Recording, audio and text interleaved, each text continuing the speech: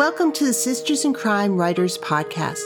Everyone has a unique writing journey, so join us for conversations about those journeys from the writers themselves.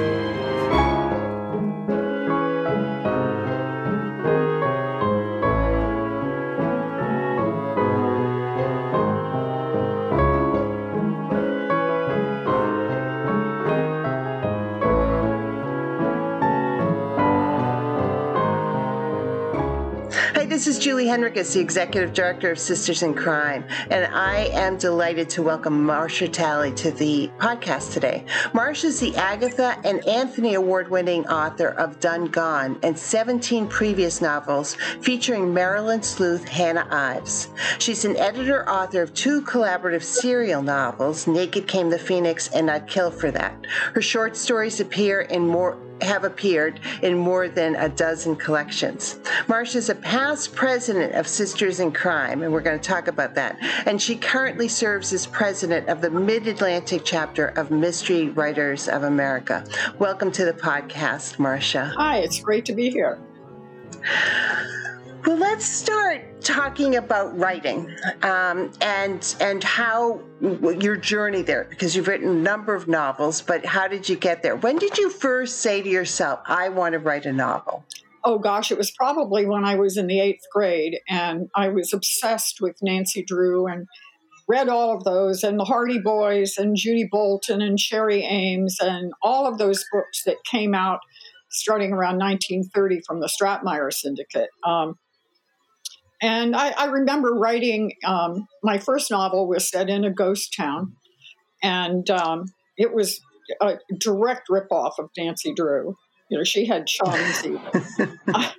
And I remember my 8th grade English teacher said, Marcia, have you ever been to a ghost town? And I said, no. And he said, well, maybe next time you write about a ghost town, you might want to go to one first. But I always wanted to write. And, life has a way of getting in the way of those things. I went to college. I became a teacher because you always need something to fall back on. And it wasn't until my daughters were older and pretty much on their own that I really had the spare time and the freedom, because I was still working full time. I worked full time in Washington, D.C., and I commuted back and forth an hour each way. So it wasn't until then that I started actually writing in earnest. I like to say, and this is absolutely true, there was a period of my life in the early 80s when it was really a soap opera. And there were a lot of people in my life that needed to die. They really, really needed to die. And so I really, it was therapeutic. I started bumping them off in short stories and in my novels and in the novels that later became novels. And it was very therapeutic. I had no way of knowing that eventually I might get published, but that's really how it started. It was therapy. And was it crime? You talk about Nancy Drew and all those other wonderful series that you read when you were young. Uh-huh. Was it always going to be crime novels for you, or did you ever think about other genres as well? My first attempt at a novel was in the early 90s, and I had been diagnosed with breast cancer, which is a big wake-up call. And I said to myself, you've always wanted to be a novelist, and if you don't do it now, when are you going to do it? I was looking, I was facing my own mortality, looking it square in the eyes, and I said, it's time. So I started writing this sprawling Southern, learning how to deal with it novel with a character much like myself who was recovering from breast cancer. And about that same time, I heard about a writers' conference sponsored by at the University of the South at Sewanee that was just about 2 or 3 years old. When Tennessee Williams died, he left $8 million to the University of the South specifically to fund the Swanee Writers Conference. So it had huge monetary backing, and it was competitive. And it was the first time I ever was brave enough to take something I had written and send it to somebody to read, somebody that I wasn't related to, who thinks they're wonderful. When I bumped off the witch that married my father after my mother died, my sisters thought it was the greatest thing in the world, but might not have been. So I took the beginning of what later became Sing It to Her Bones. I sent it to Swanee for consideration, and to my absolute astonishment, they accepted me. They only took like 125 people, and Wow. so I went down there and I spent 2 wonderful weeks in the mountains just outside of Chattanooga, surrounded by writers, and it was the first time in my life I really felt like a writer. But I had my one-on-one, my mentor. They assigned you a mentor, and my mentor was John Casey, who was a National Book Award winner. So I had my one-on-one with John Casey, and he looked at me and he said, "Marcia, when I read your first chapter, I knew I was in the hands of a born storyteller, but the rest of the novel is crap." So I said, "Oh," but it was a real wake-up call for me. I went home. I was really energized. And about that same time, I went to a bookstore that I frequented in West Annapolis that was called Mystery Tales. And they were sponsoring a contest for short story writers. I did not enter the contest, but while I was browsing around, I noticed a notice on the bulletin board that there was someone who was interested in starting a writer's critique group. And so I contacted that person, and we started meeting at the bookstore.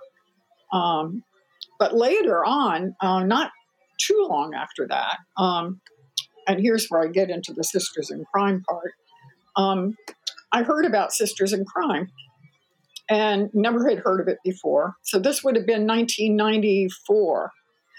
Okay. And I thought, well, that sounds really interesting. So I went to a meeting, and at the time they were meeting at Bish Thompson Seafood House in Bethesda.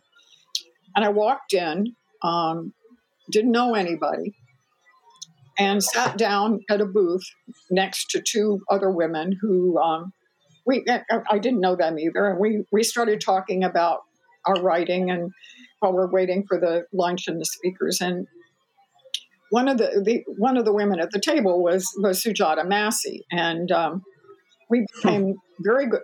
We started a writer's circle with Sisters in Crime members. We met once a month. We became very good friends, and we gave each other tough love, tough love criticism. And, really, I mean, this segues into one of the questions that was on the list of things you sent me, which is, what does Sisters in Crime mean to you? And that's the first thing that I would say that was so important to me about Sisters in Crime. I attended meetings where I learned things like, from lectures like psychics who claim to identify where bodies are hidden, to homicide cops. One of the early speakers, because Laura Lippman was a member of that chapter back in the days when I think she only had 1 or 2 of her Tess Monahan books out, David Simon, who she later married, and he had just published Homicide: Life on the Street. And so he came to speak to us, and we had forensic experts, and it was wonderful, and opened my eyes to a lot of things. So in addition to the fellowship and the writer support in my critique group, and the the informative programs, it really formed a strong basis for of support for my subsequent career as a writer. Um, I as I said, one of the members was Sujata Massey, and a couple of years after our group had been going for a while, she entered her first novel in the Malice Domestic grant program, and it won. And she went on to get a contract with for Salaryman's Wife from, I think she was with HarperCollins. And she said to me, Marcia, this novel you're writing, which later became Sing It to Her Bones.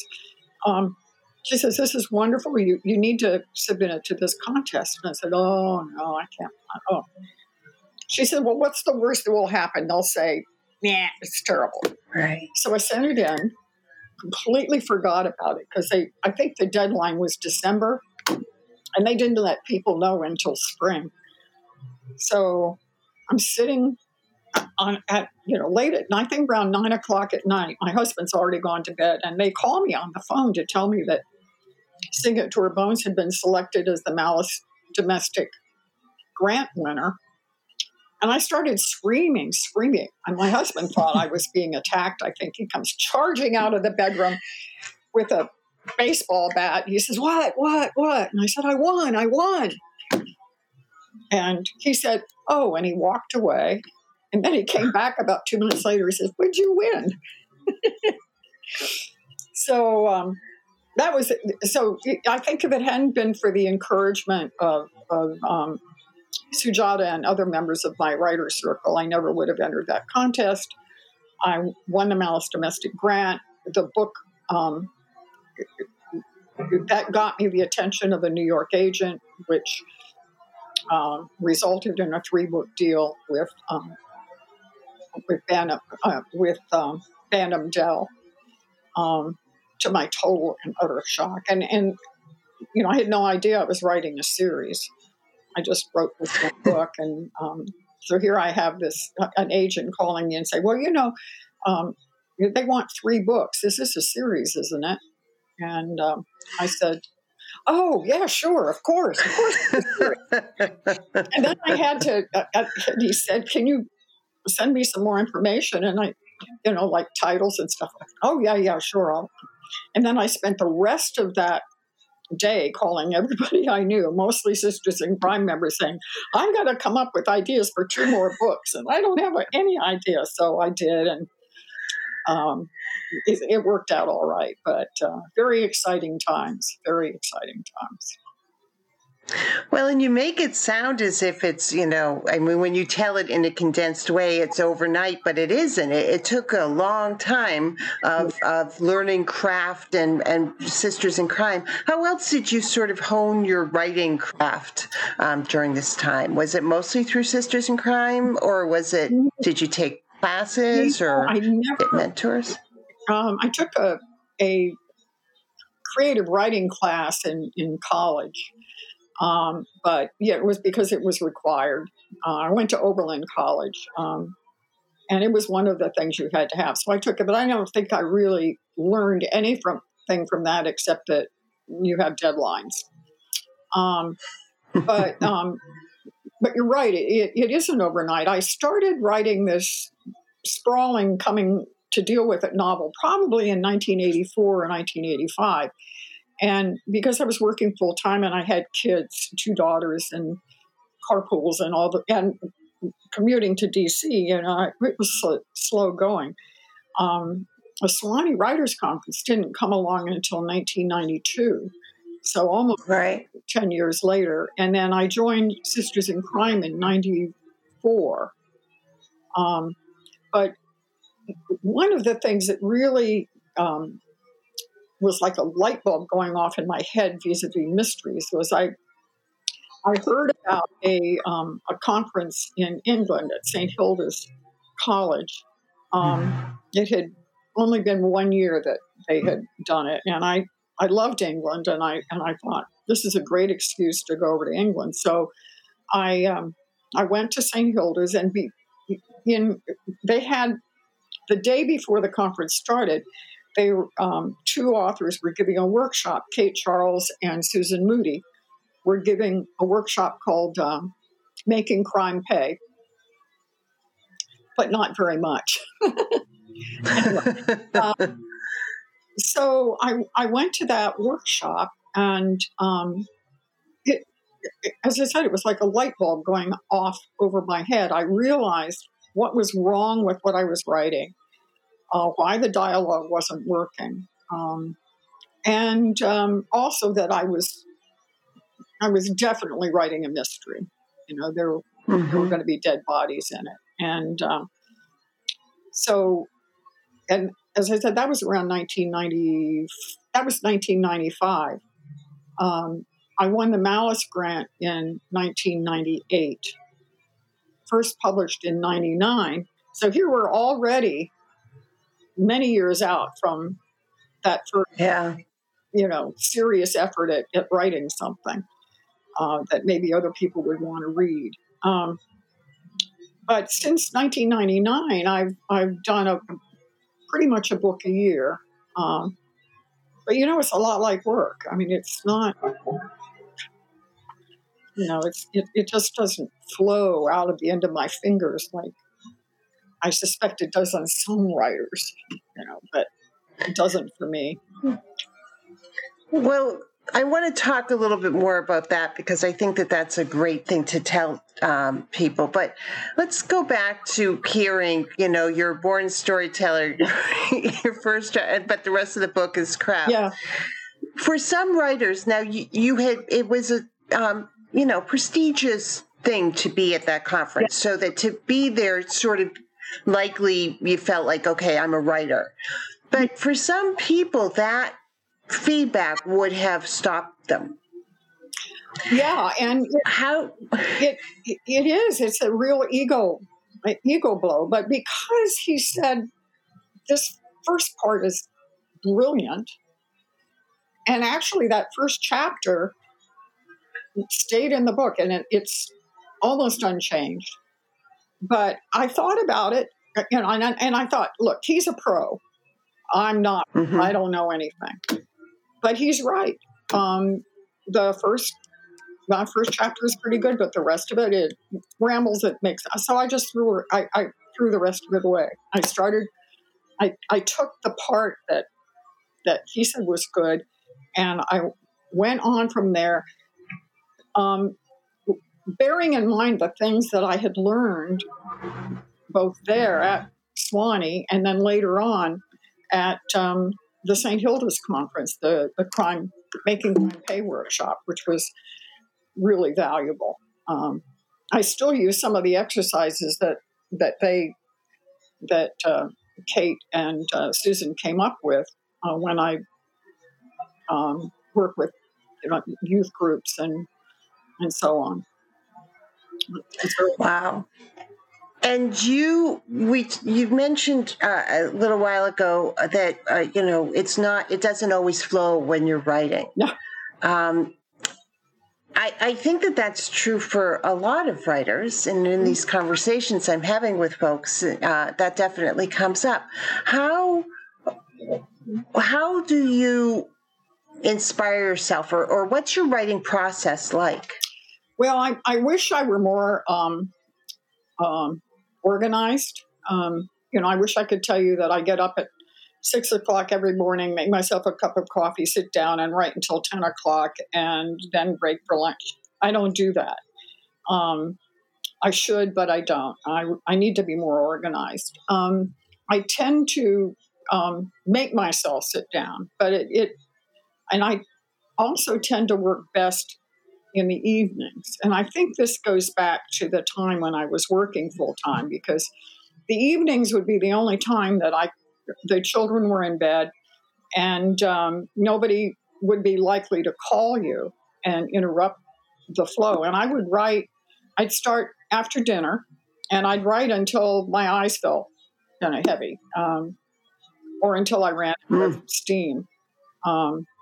And I still tend to do that. I'm highly motivated by deadlines, highly motivated. My husband says that it's like when a book is due, it's like living with a woman that has a term paper due. And I think that's true. And getting back to writer circles just briefly, one of the values of being in a writer circle for someone like me is that it gives you deadlines. If you meet once a month, you have to have something to send to the group. So it gives you these interim deadlines, a chapter, 2 chapters, something like that. So that's my process. I find that there are some days when I'm not sure where the writing is going to go, but I just write anyway, and I figure the worst that will happen is it'll be terrible, and I'll cut it out or tear it up or whatever. But I try to do something every day. Yeah. That's great advice. It's not always easy to do, but that's great advice to concentrate on it every single day. What's the best piece and the worst piece of writing advice you've ever gotten? Oh gosh, well, I think the worst piece of advice, because I don't really think it's true in the way that most people think, is write what you know. I think you can't write about things you know nothing about. But I think it's more valuable as a writer to write what you want to know about. And I find that, for instance, I wanted to write a book set at a Bigfoot convention. Don't ask me why. I just think I had read about Bigfoot and about Bigfoot conventions, and I just thought, this is hysterical. So I'd never been to a Bigfoot convention, but I went to a couple, and I attended some online because they tend to put up all the programs online. So I learned as I was writing because I became interested in the topic, and I think that's true about all my books.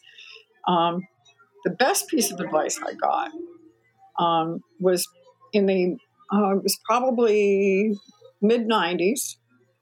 About that time, I was a librarian. I worked as a librarian for 30 years. I was at ALA, American Library Association meeting in Chicago, Mm-hmm. and I had become longtime friends with Sarah Ann Freed, who was the late Sarah Ann Freed, who was an editor's editor. She was at Mysterious Press, but when I first met her, she was at Walker Books. And they had a very small booth at ALA, and we got to talking, and we became friends, and we saw each other year after year at ALA. But this time, so this was the 90s, and she was a big editor then, and we were riding on a bus. We were going from one program to another, one of those convention buses, and downtown Chicago got stuck in traffic. It was just, and we weren't going anywhere. And I started telling her about this book I was writing, and about my life and about all these people that were, all the things in my life that were going wrong and so on. And she said, stop right there. Just stop. She said, Marcia, I'm never going to read another one of your emails or talk to you again unless you sit down, put your butt in that chair, and write that damn book. Wow. So the best advice I ever got was from Sarah Ann. Put your butt down in that chair and write the damn book. And I did. Yeah. So. Well, and was that the book that you won with the St. Martin's award for? It wasn't the St. Martin's. It was the Malice Domestic Grant. It was Malice Domestic. They have this. There's a St. Martin's has a Malice Domestic Prize as well, but they're not related. That it became that, and also part of book number 2, which, book 3, because I was doing little sketches on the side. Book 3 is the one where I bump off the woman that married my father after my mother died. And that started back then, too, because she really needed to go. My sisters, I have 4 sisters, and they all love that book. It's their fave. It's called Occasion of Revenge. Well, it's interesting because talking to crime writers, they're generally some of the nicest people you can meet because they work it all out. You're absolutely right, but I sometimes think romance writers, got to watch out for them.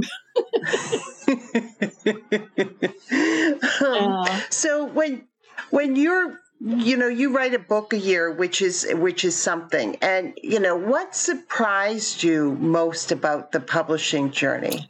Oh gosh, well, when I first got published, and it really was, I was very, very fortunate in that winning that grant got. I didn't have to go hunting for an agent. I actually got phone calls from a couple of agents. So I thought, oh, this is going to be wonderful. I'm going to be on the Today Show. I'm going to be able to, buy fabulous clothes. They're going to fly me all over the country for book talks. I'm going to have a limo. No. I worked very, very hard on, of course, being with Bantam Dell was great because they gave me a wonderful cover. It was a mass market paperback. I saw myself in bookstores, which was lovely. I thought I'd be in airports, all over the place, but no, it's not glamorous at all. At least it wasn't for me. And I'm still not buying chateau in the south of France. So, I'm not a gazillionaire, but so that was my first shock and surprise. But staying published for this long is a huge feat, and it's not easy to do. And so part of your story that I find interesting and that I relate to is that you went to conferences before you were published. You talked to people about your work. You were open to suggestions. So you started to network and build a community of people who cared that you were writing this book, who actually were in the business. This is so important. Yes, you're absolutely right. And I think I just slipped into it. I didn't intentionally set out to do that, but because I was a librarian and I went every year to the American Library Association conference, I met people. I met writers. I met editors. I would stop and chat at booths like I did with Sarah Ann when she was at Walker. And in fact, we laugh about it because she was all by herself. And I said, "Are you here by yourself?" And she said, "Yes." And I said, "Do you ever get a break?" And she said, "Well, to tell you the truth, I really need to use the restroom." So I said, "I know all these authors. I know all these books that are on the table. Why don't you go, take a break and I'll stand here for you." So I ran the Walker booth for about an hour while she was walking. And afterwards we met for tea or something and became very good friends. But yeah, and I think that the networking, getting back to that, is so important because you never publishing is volatile. Much more so now than it was back in the late 90s and the early and the 80s when I was coming up. And you never know what's going to happen. And the things that happen, several things happened to me that made the networking incredibly important. One was after doing 3 books for Bantam Dell, the publishing house, Random House, which owned those imprints, was bought out by Bertelsmann. And Bertelsmann decided that the mystery mass market paperbacks were not profitable. And so they cut the whole line. And there were and at the time, Bantam Dell was publishing about 2 mysteries a month for, which is, is a lot, 2 paperback original mysteries a Yeah. month. And so a lot of people that were in my class, we had a class at Van Dell, we were laid off after 3 books. And I was totally blindsided, as was my editor at the time, because she had verbally said that she wanted a 4th book, and that all that went out the window. So in 1991, I was orphaned, and a lot of the dozen or so people that I'd come up with, well, maybe about half, just threw up their hands and gave up. But I went to, I was very active in the Malice Domestic, and my agent at the time suggested I do the 2 serial novels, The Naked King, The Phoenix. That, it was important to keep my name out there, and so I did. And those novels, each chapter was written by a different author. So published by St. Martin's, and St. Martin's was very keen on getting New York Times bestselling authors, and I didn't. My idea for Naked King, The Phoenix was I'd call up all my writing friends and say, would you like to write a chapter? But not all of my writing friends were New York Times best-selling writers. What could I say? So it was a real push for me, and I did. I got a wonderful selection of writers, and we did those, and that did keep my name out there. But the thing that really helped was I wrote short stories. And one of the short stories won an Agatha Award. And that got me the attention of another publishing house. Right there at the Agatha Award banquet, an editor came up to me after I won the award and said, gave me her card, and she said, I think you need to talk to, well, actually it wasn't her card. It was the card of another editor at HarperCollins, that I ended up doing 3 books for HarperCollins. But it was because of that connection that I got the second contract. It's very, very hard to move a series. Almost impossible to move a series. And I don't like to boast, I don't know, toot my own horn, but Hannah Ives has been at 3 publishers. So I did 3 books for HarperCollins, and then basically the same thing happened. It has happened at Van Dell. There was a reorganization. Some editors were let go, and they determined that the mass market mystery paperback was not as profitable as the trade paperbacks. And so they went in that direction for a while, and I wasn't part of that. So I was orphaned again. Anyway, but eventually my editor, my agent, got me a deal with Severn House, which is a British publisher. And we got in at a time when Severn House, which had and still does to some extent, focus its marketing on libraries, library purchases. They were picking up American authors who were orphaned. They were specifically looking for series that they could pick up on. So I was very, very fortunate that that I was orphaned at that time, because they picked me up. And I've just Done Gone was the 12th book I did for them. So they've been a good home for me, and Severn House has grown over the years from a publisher that didn't take returns. Was hard to, if you were doing a book event, it was hard to get books into the bookstore.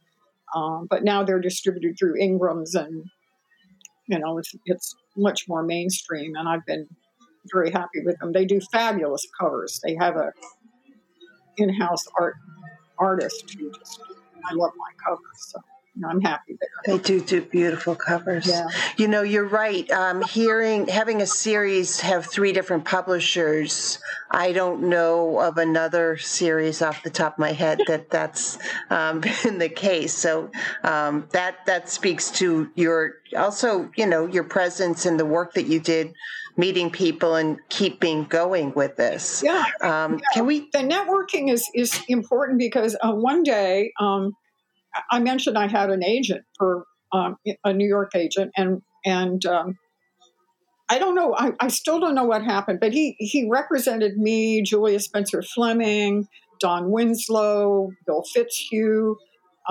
the rock group Rem. I mean, he had a huge portfolio. And one Friday, he left the office and he never came back. We were kind of gobsmacked, as the Brits say. But here I was. I was we're between publishers, right? I had been just orphaned by HarperCollins, and it was a really bad time for me. And I didn't have an agent. All of a sudden, didn't have an agent, and but I knew agents. I knew agents who were represented author friends of mine. I knew agents from Malice Domestic and from the VoucherCon. And I just sat down. I said, if I could have any agent in the world, who would I call? So I called my now agent, Vicki Bajor, who represented people that I knew, Laura Lippman, Margaret Marin, and Sarah Shaber. Mm-hmm. And I said, Vicki, my agent quit, which surprised her too. And I don't know what to do. I don't know what to do. And she said, send me your stuff and I'll get back to you. And so I sent her my stuff. I sent her books. I sent her my proposals, and she signed me up. So it never would have happened if I didn't have that network of people that surrounded me, that I could turn to when I needed them. And what I'm hearing that I think is an important point in this is that when you're networking, it's not only immediate gain. It's to just get to know people and to be a human being with other people, because you may meet an agent who isn't right for you, but can recommend somebody else. Exactly. Or give you some support, or just, give you some advice while you're going through things. Yeah, exactly. That's exactly right. So yeah, that's how it works. It is how it works. And so in 2009 to 2010, you became president of Sisters in Crime. Yes. How did that come about? Well, I started, it was at a Malice Domestic Conference about 4 years prior to that. So I went out to dinner.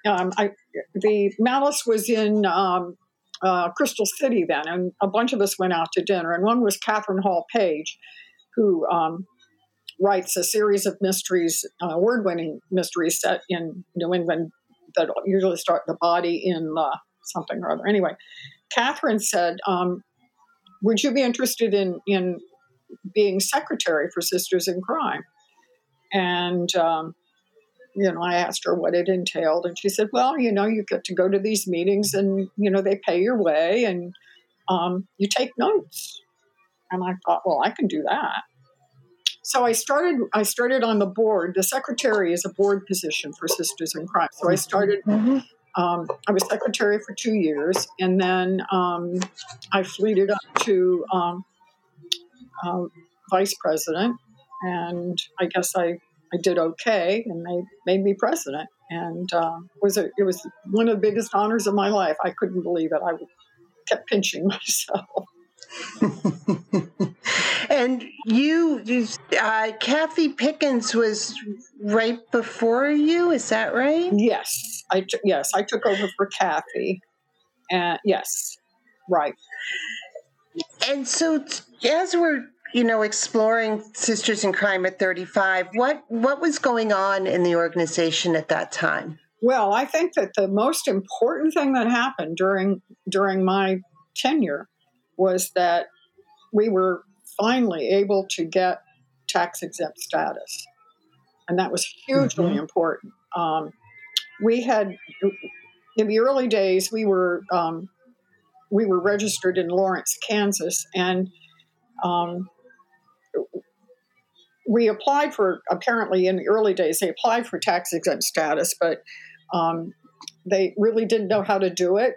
And the legal advice they got was from somebody who was not a tax attorney. So we were turned down. And in spite of the efforts of some of the early officers of Sisters in Crime, we were never able to get the IRS to consider us for tax exempt status. So during my time with Sisters on the board of Sisters in Crime, Kathy Pickens, who was an attorney, said, we really need to get a pro onto this. And the worst that will happen is that, it won't go forward. But it took about 2 years, as I recall. We had an attorney who specialized in tax exempt status for corporations. And we discovered that the reason we didn't get the status that we wanted for because we were applying under the wrong category. We were trying to be as a 501c3, which is a charity, when in fact we were a 501c6, which is a business league. So once we got that sorted out, then we could look at everything we did as an organization, our outreach, our memberships categories, our publications, our website, our Facebook page, all of that, and tweak it so that it met the requirements that the IRS had for business leagues. And lo and behold, we got our tax exempt status, which was that. I remember when I was on vacation in the Bahamas when the news came down that we had been approved, and I was at an outside bar and got a text on my cell phone, and I was just jumping up and down and screaming. I guess I thought I'd gone out of my mind, but it had been such a long road, and it was such great news because we got a lot of money. Our membership dues are very, very low, but a lot of our money came from the writers. Is it the Writers Coalition? Authors Coalition. Authors Coalition, right? And that was taxable. And with that decision, not only did we not have to pay taxes on that money anymore, but they made it retroactive. So we actually got a refund on the taxes we had paid in prior years on the Authors Coalition Fund. So it was just, it was the best news ever. And also about that time too, we were transitioning.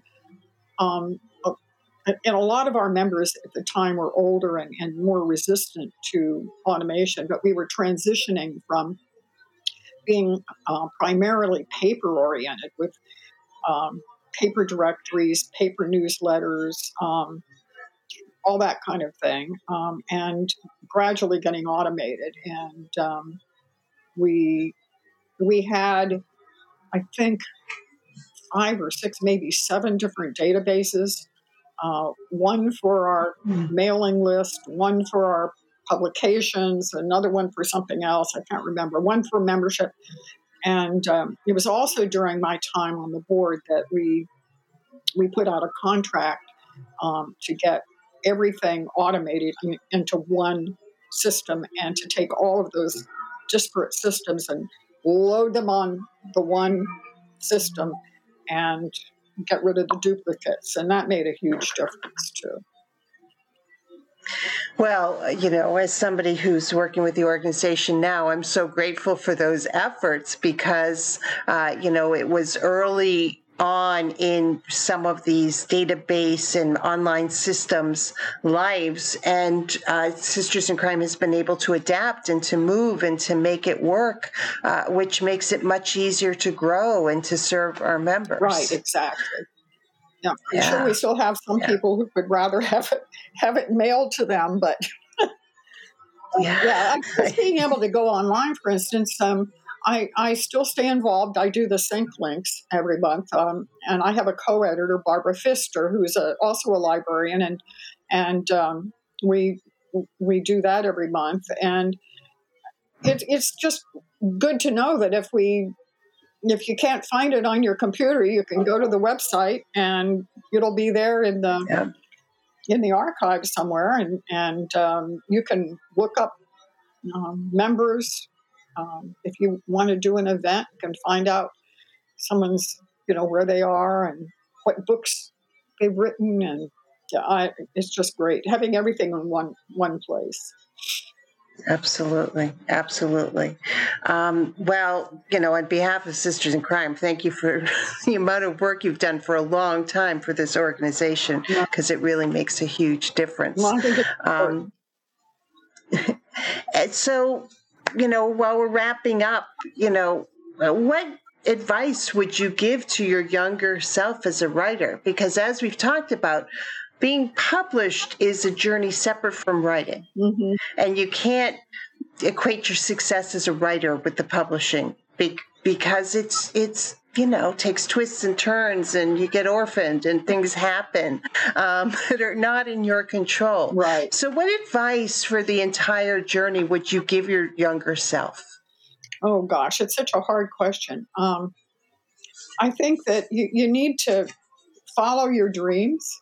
If you have a dream, and try not to let life get in the way of it. I mean, it will, but carve out some time every day just for yourself to do something that gives you joy, and not just go through your closets and throw out half the stuff, But I think that this, for me, it goes way back to when in the early 80s when I was undergoing chemotherapy. And I don't mean to get all sad and gloomy here, but that was 83. So I'm fine now. Okay. Right. But presenting myself at a doctor's office every 3 weeks for something I knew was going to make me deathly sick for 3 days was really hard to do. And I told myself at that time, every day when I was feeling so rotten and maybe, looking at my own mortality, that I was going to give myself something to look forward to every single day. And I did. And it could be just, watching a movie that I enjoyed that made me laugh. Or it could be, going out for an ice cream cone, or it could be sitting down and writing, working on something that I was writing, doing an email to a friend. I had a number of emails that went on and later became parts of books. So, but do something every day that gives you joy, I think. Mm-hmm. And if writing is part of that, that's good. That's wonderful advice. Thank you for that. And thank you for being on the podcast, Marcia. Well, it's great. And if you think of anything, cut out all the bad spots. We will. There aren't many. So thank you again. And thank you for all you've done for Sync over the years. Oh, you're very welcome. I'm as long as I can put one foot in front of the other, you can count on me.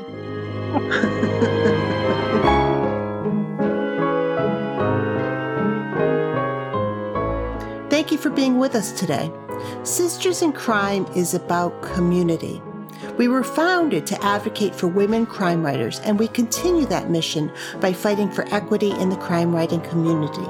Sisters in Crime is an international, inclusive organization for all who write and love crime fiction, mystery, thrillers, and suspense. Join us at sistersincrime.org and make sure you subscribe to this podcast.